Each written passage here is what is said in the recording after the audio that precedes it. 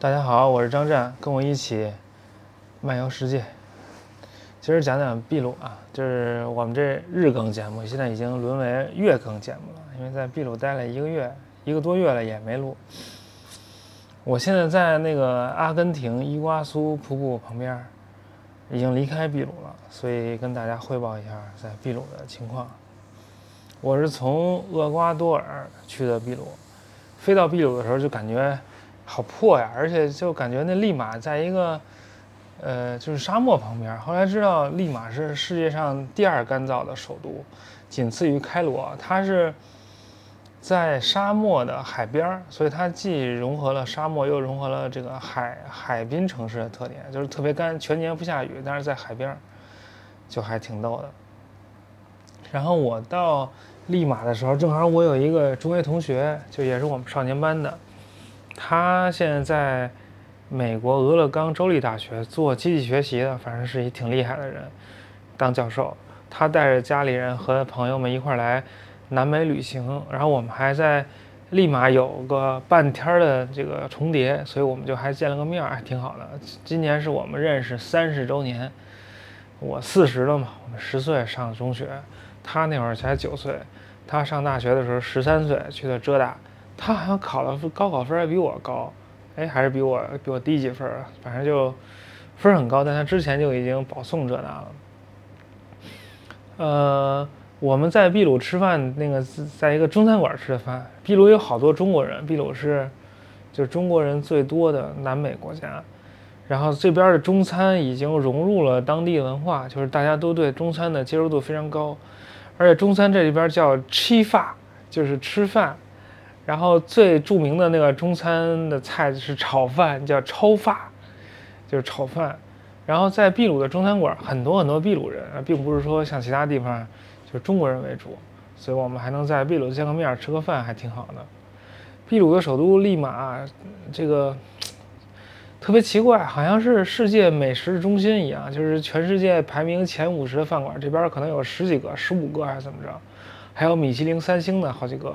然后用各种什么安第斯山脉的食材什么的，反正我觉得那些玩意儿都是那个徒有其表，有名无实，主要是吃样子。不是有句话吗？说那个劳动阶级吃营养，中产阶级吃健康，那个上层阶级吃摆盘，所以都是去吃摆盘的。我就没必要吃那么多摆盘了，反正看看就行。我一开始在秘鲁住的那个区叫巴兰沟，相当于是一个文青区，就有好多那个小饭馆、小酒馆、咖啡店什么的，在那儿住了几天。因为我在秘鲁想去那个马丘比丘嘛，马丘比丘算是全南美最重要的、最有名的那个古代遗迹。我这一趟主要就是去各种那个古代遗迹，但是马丘比丘那个没票了，所以没办法，就是只能退而求其次，就买了一个那个定了一个马丘比丘的徒步路线，但是要8月底才能够实现。我7月30号到的秘鲁，所以就在这边待了1个月。然后在利马待一待，我就继续就去一些其他的地方，去了一个那个往南走，坐大巴到了纳斯卡，然后这儿纳斯卡是有那个纳斯卡线条，就是在地上有一些那个图案。我小的时候看过一个动画片叫《大白鲸》，不知道有没有人看过？就是一堆人，我都不记得那情节，还挺复杂的那个设定，是日本的一个动画片，每天晚上在电视上播，好像6点钟播吧，还是5点半？我们小的时候好像就是5点半看评书，什么小八义什么之类的，那田连元的，然后6点钟是看动画片，每天有1个小时的时间看电视。然后那大白鲸里面就是反正有一堆小孩什么的，然后还有一个大白鲸，一开始还在海里，后来变成飞船了，会飞了。然后他们有一个外星的那个叫什么，就是反派吧，说什么外星的反派掌握了科技的力量，然后就特别厉害。然后就是我们的主角就只能掌握爱的力量，然后就用爱的力量打败了科技的力量。然后在这个动画片里，我第一次听说了这纳斯卡线条，就因为在那个动画片里，这纳斯卡线条就是那个外星基地的所在地。然后他们到了那个地儿，然后那个纳斯卡线条那儿就那地就升起来了，然后就把那个外星基地露出来了。所以我从小就知道这个地儿。然后最近不是还玩那个王国之泪嘛，就是那个塞尔达传说。那塞尔达传说里面也有地上的线条的那种场景，这个应该也是就是被这个纳斯卡线条启发的。就还有王国之泪里面有很多这个南美因素或者拉丁美洲因素吧，就它那个装饰也有点像玛雅的那种东西。总之就去了之后坐一小飞机从天上看，在那动画片里就感觉那特别大。我听说是在地上都看不出来那个是就因为太大了，在地上就完全看不出来那是啥样，只有在天上看才能看出来，所以才觉得那个特别神秘。但是飞那小飞机一看，就是这上面挺小的，并没有传说中那么大。然后那飞机还挺晕的，但是至少看见了。然后有些什么鸟啊，什么猴子呀，就有一些图案，反正就那么回事儿。然后又继续坐大巴，就往那个秘鲁的高处走。先去了一个城市叫阿雷基巴，那个好像是秘鲁的那个美食之都。然后秘鲁不有一个著名的作家嘛，叫什么略萨优萨，略萨就是在那儿长大的。那略萨有一个著名的作品叫《胡利亚姨妈与作家》，就是他小的时候跟一个比他大9岁的姨妈谈恋爱，然后就是风风火火啊，反正就是什么不顾世俗眼光怎么着，后来反正还离婚了，但是他写了一个《胡利亚姨妈与作家》，后来那个姨妈就是跟他离婚之后还打得不可开交，那姨妈也写本书叫《作家与胡利亚姨妈》，就把他骂得狗血喷头，就是还挺好玩的。反正南美每个国家都有一些就是作家什么的，我就感觉南美对人类的贡献主要就停留在小说啊什么之类的，小说诗歌这方面，它其他就没有什么科技方面的那个创新贡献。像秘鲁，我问那个秘鲁当地人说，秘鲁那个经济支柱是什么？就是挖矿，然后那个捕鱼，就这点玩意儿，没有工业，啥都没有，啥也不生产，什么都靠进口，就觉得这你怎么弄啊？这反正就有点遗憾。所以这边其实穷人非常多，贫富差距也非常大。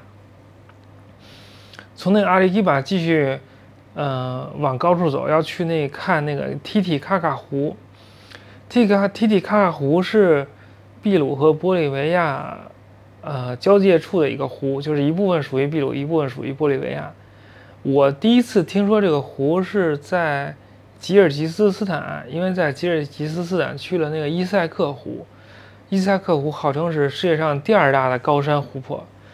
后来就说那第1大是什么呀？说第1大就是这Titicaca。我说这名儿这太可爱了，我想来看看。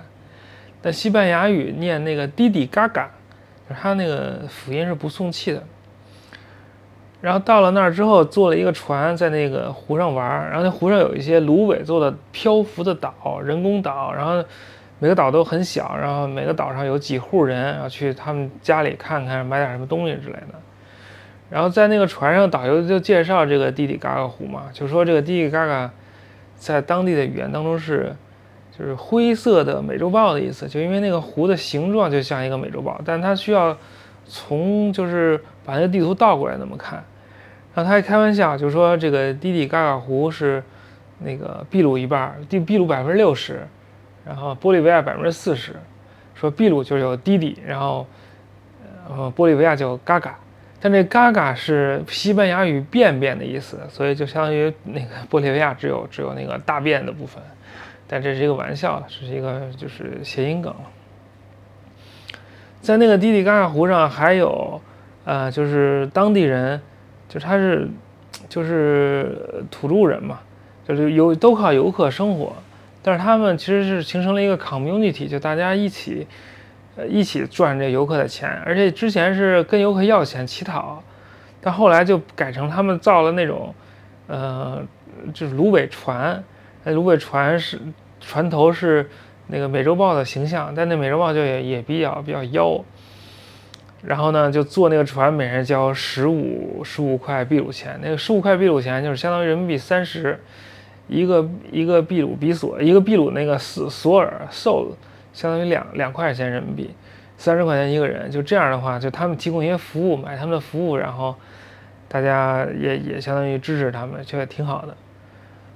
坐那个船，Titicaca湖非常非常漂亮，然后也非常大，还去了。第二天我第一天去了一个就是漂浮岛，第二天去了一个远处的大岛。但是这个Titicaca湖那个地方叫 Puno， 它那海拔非常高，有3800多米。我坐大巴去的时候，在大巴上就睡得昏天黑地，睡着睡着就突然感觉喘不上气儿来了，一看那个手机，那海拔已经到4000了。